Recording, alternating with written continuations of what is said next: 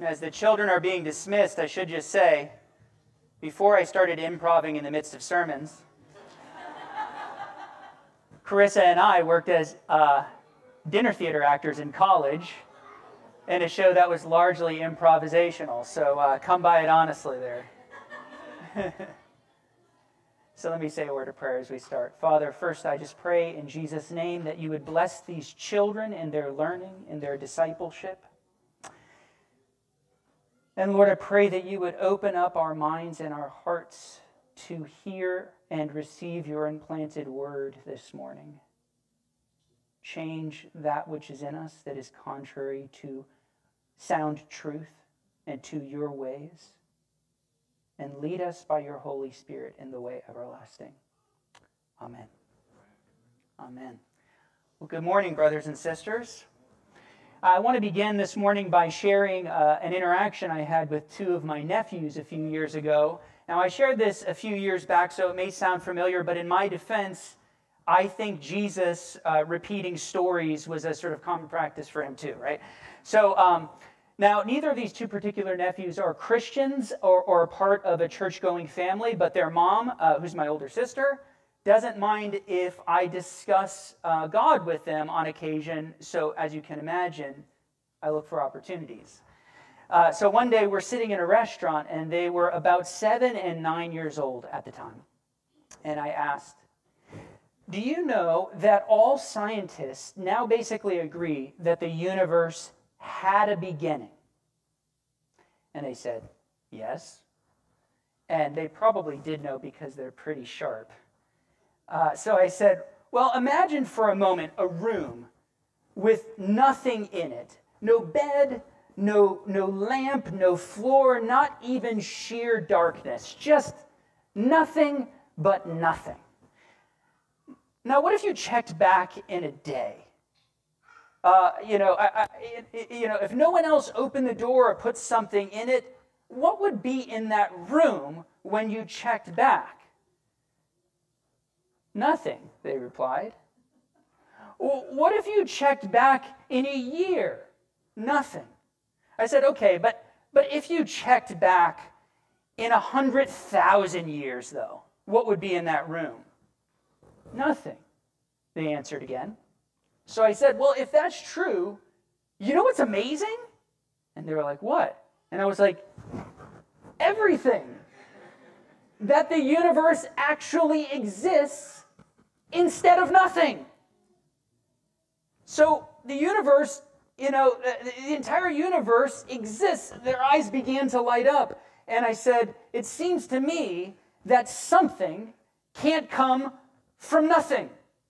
The universe can't start itself. It can't sort of reach back before the time that it existed, and cause itself to exist. It had to have an outside cause, a cause outside of itself. And they nodded back to this idea. This seemed to make sense to them. So I asked them, well, what do you think caused the universe to exist? What do you think was outside of the universe that caused it to exist? God, they said, in this matter-of-fact tone, without missing a beat, as if it were the most reasonable assertion in the world. And I said to them, well, I agree with you guys. G.K. Chesterton, the 20th century British writer and intellectual, summarized the point I made to my nephews in this way. He said, for those who really think, there's always something really unthinkable about the whole evolutionary cosmos as the pure materialists conceive it, because it's something coming out of nothing. An ever-increasing flood of water pouring out of an empty jug. Chesterton continues, it is absurd for the evolutionists to complain that it's unthinkable for an admittedly unthinkable God to make everything out of nothing, and then pretend that it's somehow more thinkable that nothing should turn itself into everything. Now, what's the point? In our passage today from John 6, Jesus does several things that our mortal minds are likely to categorize as unthinkable. He feeds 5,000 people with 5 loaves and 2 fishes. He walks upon the water. And if I'm reading verse 21 correctly, he seems to teleport the disciples and their boats to the other side of the Sea of Galilee. Now, all of this can seem pretty far-fetched and gratuitous, or perhaps come across as an impossible breach of the laws of physics, until we remember who Jesus actually is, who he claimed to be. Most people in the world believe in a creator. Did you realize that? Even today, that's true, even in 2023, with irreligion on the rise. But this affirmation of an original creator, while it may be thought of as a rational belief, after all, is it not more unthinkable that the world that nothing should turn itself into everything? But this rather basic belief, I'm not sure that the majority of mankind properly reckons with the kind of power and miracle, the kind of raw, transcendent power that we're affirming, and just simply affirming that the universe came from a creator. They might essentially affirm the broad outline of Genesis 1, but remain skeptical about the lesser kinds of miracles in the Bible. But to this, we might, as Bible-believing Christians, ask, well, think with me here. Could not the same eternal word that said, "Let there be galaxies and stars," not easily say, more easily, "Let there be more bread"? And could not Jesus Christ, if indeed he is the one who continuously sustains and upholds the universe by the word of his power, Hebrews 1:3, could he not also hold the raging waters firm under his own divine footprint?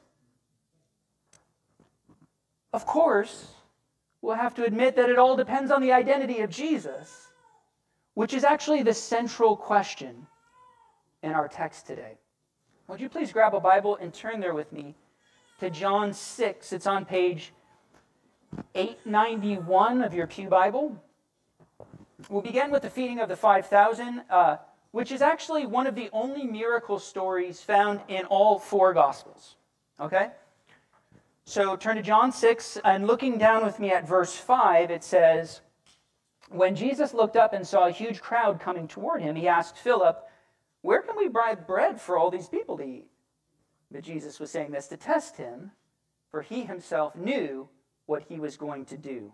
So here we see an all-knowing Jesus testing the faith of his disciple Philip. Jesus himself knew what he was going to do. He was going to provide, just as the Lord provided manna for Israel to eat in the wilderness.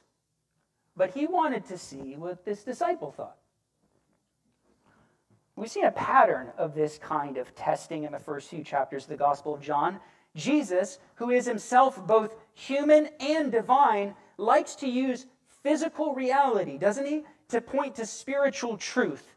It's like when he asked the Samaritan woman for a drink and then turned it into a conversation about living water. Or when he said to Nicodemus that he must be born again, and he used this to explain regeneration by the power of the Holy Spirit. In each instance, the confused people take Jesus' words literally rather than spiritually. Here, the response is no different. Philip answered him in verse 7, 200 denarii worth of bread would not be enough for each of them to have just a little. But whereas Philip and Andrew are portrayed as somewhat spiritually oblivious, we're given a lesson in faith from none other than a child, or at least from his lunch. And you know the rest. The boys' 5 barley loaves and 2 fishes are used to feed 5,000 men. Now, Matthew 14:21 notes that this didn't include women and children, so it's possible that the full number was over 10,000. Now, I love the dramatic depiction of this event in the most recent episode of the streaming series, The Chosen. It's so powerful. Please watch it. But as far as the actual text, we're actually given very few details concerning like the mechanics of this miracle, right? How it worked or what it looked like. But I wonder what are the spiritual lessons we're supposed to draw from this little boy and his lunch, which we do hear about? So I don't know about you, but when it comes to serving God or trying to make a loving impact in the world, I often feel it's like a little boy standing with my 5 loaves and 2 fishes. Or maybe even like 2 loaves and 1 fish. In front of an army of hungry people. My own efforts and time and gifts or the money I have to contribute seems like such a meager offering in light of the colossal problems of this world. Global poverty, world evangelization, family breakdown, caring for orphans, speaking truth in the public square. And in light of the very finitude of our offering, we're tempted to just freeze up or despair. What can I really do? What contribution can I really make in light of all this darkness? But there's good news for us in this passage, beloved, because it teaches us to bring the little that we do have to Jesus, to let him elevate it and multiply it, to allow him to bring the missing ingredients and do what only he can do. As Mother Teresa famously admonished, if you can't feed 100 people, then feed just one. Amen and amen. And we have to trust Jesus to multiply these small acts of compassion. Lord, when they see us, may they see your mercy. Let your mercy flow through us. That's how God's people participate with him to change the world. Not by trying to be the Messiah all by ourselves. Good luck with that. Or by pretending to be the vine, but by simply abiding in Christ, the true Messiah, the true vine, and just being a fruitful branch. Because what was true back then, guys, is still true now. Jesus always brings the missing ingredient, always brings his divine resources to our human efforts and offerings. In fact, the early church fathers, interestingly, universally understood the feeding of the 5,000 to be pointing ahead to the everyday miracle of the Eucharist, to the regular multiplication of Jesus' body and blood, his presence among the Christian faithful. And they thought about it like this for very sound biblical reasons. For example, did you know that the story of Jesus instituting the Lord's Supper in Matthew, Mark, and Luke all include the same 4 Greek verbs? Now, they're translated as took, blessed, broke, gave. Matthew 26:26 says, now they were eating, and Jesus took bread, and after blessing it, he broke it and gave it to his disciples and said to them, take, eat, this is my body. See also Mark 14:22 and Luke 22:19. And meanwhile, the church fathers noted that these same 4 verbs occur in each account of the multiplication of the loaves in the Synoptic Gospels. For example, Matthew 14:19 says, then he ordered the crowds to sit down in the grass, and taking the 5 loaves and the 2 fish, he looked up to heaven and said a blessing. Then he broke the loaves and gave them to the disciples, and the disciples gave them to the crowds. And so we see the same in Mark 6:41 and Luke 9:16. Took, blessed, broke, gave. The church fathers read the Bible closer than we did, by the way. Now, this linguistic allusion to the Lord's Supper is slightly less clear, I would say, in verse 11 of John's account. But on the other hand, the theme of the Eucharist is developed to an even greater degree in this account. Not only is the miracle set in the context of the Passover, we see in verse 4, which is just like the Lord's Supper, right? But throughout the rest of John 6, Jesus gives his great discourse on the bread of life. And lest we miss the connection to Holy Communion, Jesus takes it a step further in verses 54 and 55, adding, whoever feeds on my flesh and drinks my blood has eternal life, and I will raise him up on the last day. My flesh is true food, and my blood is true drink. Now, why would Jesus speak of drinking blood after the feeding of the 5,000 when there's no reference to wine in this story? Because he's pointing forward to the Lord's Supper. In fact, the Gospel of John, which assumes we already have access to the Synoptic Gospels, doesn't even include the story about the institution of the Lord's Supper in the upper room during Passion Week. He chooses instead to focus on Jesus washing his disciples' feet, which was a story that was not yet told. And this isn't because the beloved disciple doesn't care about the Eucharist or the institution of the Lord's Supper. No, it's because he already addressed that at length back in John chapter 6. Did you realize, beloved, that when you come forward each week to receive the sacrament of Holy Communion, you are, in a sense, getting to participate in the feeding of the 5,000 with Christ as himself as the chief celebrant? Jesus is the breaker and distributor in verse 11. And as one of our hymns puts it, offered was he for greatest and for least, himself the victim and himself the priest. Indeed, as Jesus instructs in verse 12, we even gather up the pieces that are left over every Sunday so that nothing is wasted. All right, phew, you guys with me? Some of you guys are wanting to abandon, not because of crying children. Some of you guys are wanting to abandon, just like the crowds wanted to abandon Jesus. This was a hard teaching. There's so much good stuff packed in the feeding of the 5,000. But before we move on, we need to say a bit more about some of these juicy Old Testament allusions. And there's more than I have opportunity to talk about. But we've already mentioned the reference to the Passover festival, which was also a kind of proto-Eucharist.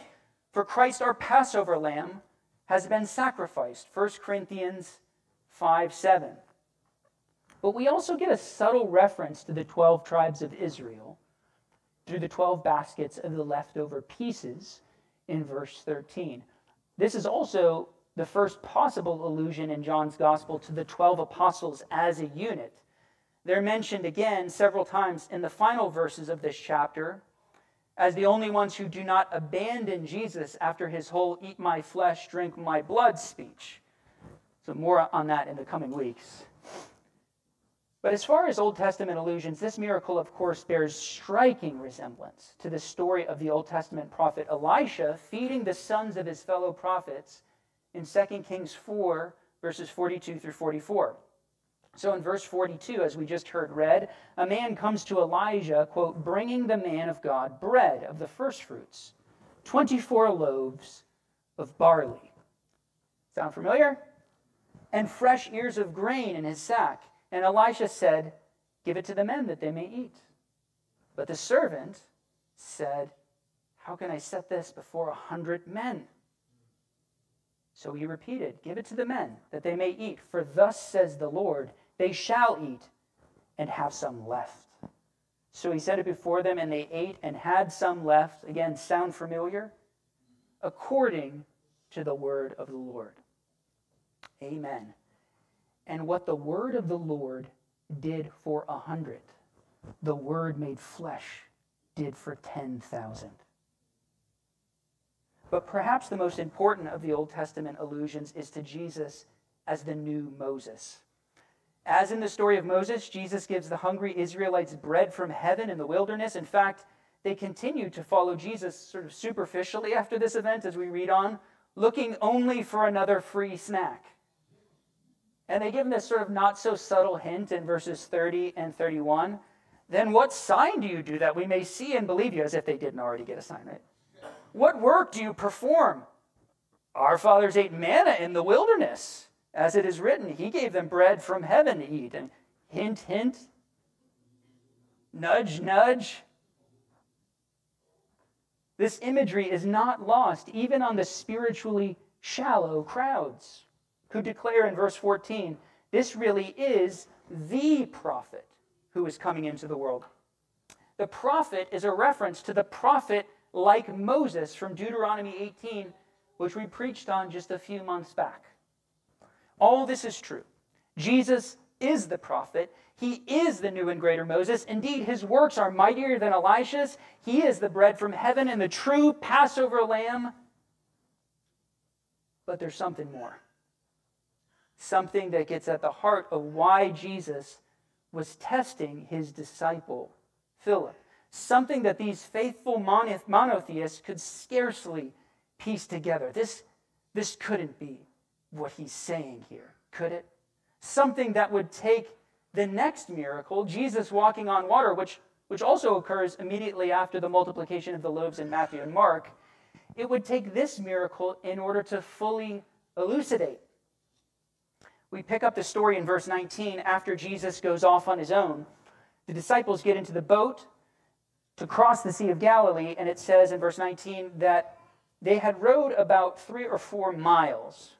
They saw Jesus walking on the sea toward their boat, and they were afraid. But he said to them, "It is I. Do not be afraid."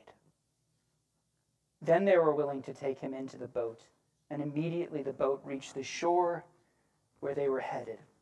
Now, interestingly, at this point in Matthew's account, it says that those who were in the boat worshipped him. They worshipped him. His monotheistic disciples who know and repeat multiple times every day, "Hear, O Israel, the Lord your God, the Lord is one." They worshipped him, saying, "Truly, you are the Son of God." Matthew 14:33, how can this be? Well, we get a massive hint as to why they worshipped him. Here in John 20, when Jesus speaks to them from out on the water, he says, "It is I," or in Greek, ego eimi, I am, which of course is a reference to the name that the Lord gave to Moses from the burning bush, saying, "I am who I am."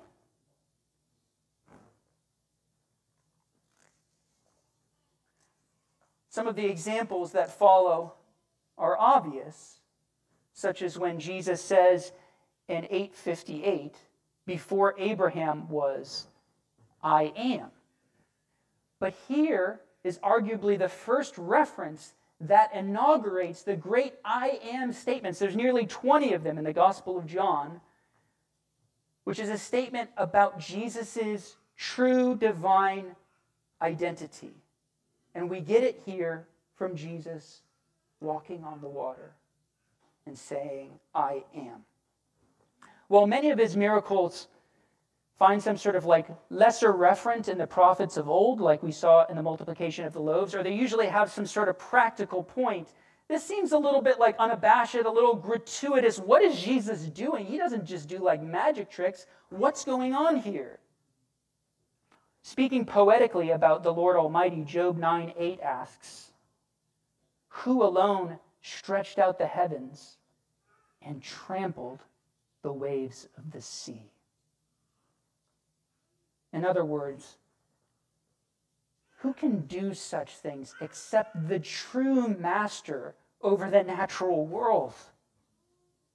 Indeed, to make the reference to Job 9 even clearer, Mark 6:48 testifies that Jesus, quote, "meant to pass by them," which is actually a reference to Job 9, 10, and 11, "Who does great things beyond searching out and marvelous things beyond number? Behold, he passes by me, and I see him not." I mean, Jesus, do you have to be so awesome? Do you think that these monotheistic, these first century fishermen, these early disciples are just uber geniuses that are piecing all this together? No, I tell you, there is an uber genius behind this, but it's actually Jesus himself. It's actually the providence of God. Mark 6:51 adds a further detail, connecting this story back to the feeding of the 5,000. It says, "And he got in the boat with them, and the winds ceased, and they were utterly astounded." It says, "For they did not understand about the loaves, for their hearts were hardened." Now, if you're like me, you've probably asked the question, what do they not understand about the loaves? That Jesus is God, That Jesus was not actually playing the role of Moses in the wilderness, who merely told the people what God was going to do for them in providing the manna. Jesus is playing the role of Yahweh. So where did all the extra bread come from for all these people? The answer is actually quite simple. He created it. And this brings us back to the original point, that the plausibility of these miracle stories rests upon the identity of Jesus. How was the water held firm under his feet? Because Jesus holds the universe together by his powerful word. This is not some superficial perversion of the laws of physics, as the unbelievers would claim. Indeed, we must understand that, quote, the laws of nature are at every moment held together by the omnipotent will of Almighty God. And here I want you to lean in for just a few more minutes as I share some more biblical theology on the relationship between God and creation. Because this relationship is not like the relationship between like a chicken and an egg, where once the egg is laid, it sort of gains its own independent existence, sort of a self-governing integrity, and the chicken can only relate to it as sort of an outsider to its being. Rather, that which was created ex nihilo, out of nothing, by the word of power, remains continuously upheld by that same word of power. The Creator God, who originally said, "Let there be light," and caused light to be from nothing, has continued to command and will the existence of light at every subsequent moment, saying to light, "Be," to the birds, "Be," to the molecules of every drop of water and every loaf of bread, "Be." And it remains. The cup of God's love continuously spills over with creating and sustaining power, speaking an affirmation over the existence of every person seated in this room at every infinitesimal moment. Be. Continue to be. The universe is not, as the deists suggest, simply a giant clock that God sort of created and wound up at the beginning of time and then left to its own mechanized independence. Rather, as the great theologian Thomas Aquinas taught, the creator is related, the creature is related to the creator in a way that's much more intimate and continuously dependent. God's being and power are the very grounds of our own existence, right? As the Apostle Paul says, "In him we live and move and have our being." The relationship to the creator and creation is more like the relationship between the sun and warmth. It's not simply the case that the sun is the original source of terrestrial warmth, although of course that's true, but what's more, the sun stands as the continuous source and the grounds of the very existence of warmth. Now, in saying this, I'm not trying to imply some kind of pantheism, stick with me, where we fail to differentiate between God and the universe, thinking that they're one and the same substance. Rather, I'm trying to emphasize that all creaturely existence, whether bread or man or warmth or water, is altogether upheld by and grounded in the power and the very being of God. Is that the way that you think about God? We need a bigger view of him. God is going to burst outside of our boxes. Jesus is going to make sure of that. So I come back now to the beginning, to my interaction with my nephews in the room, with nothing in it, not even darkness, nothing but nothing. And here's the thing, and this should be obvious, my friends. It should be obvious. Without the eternally existent being of God, that nothing remains nothing forever. No matter or stars, no water or bread, no people created in the image of God with basic human rights, no miracles or redemption, no morals or meaning. Absolutely nothing but nothing.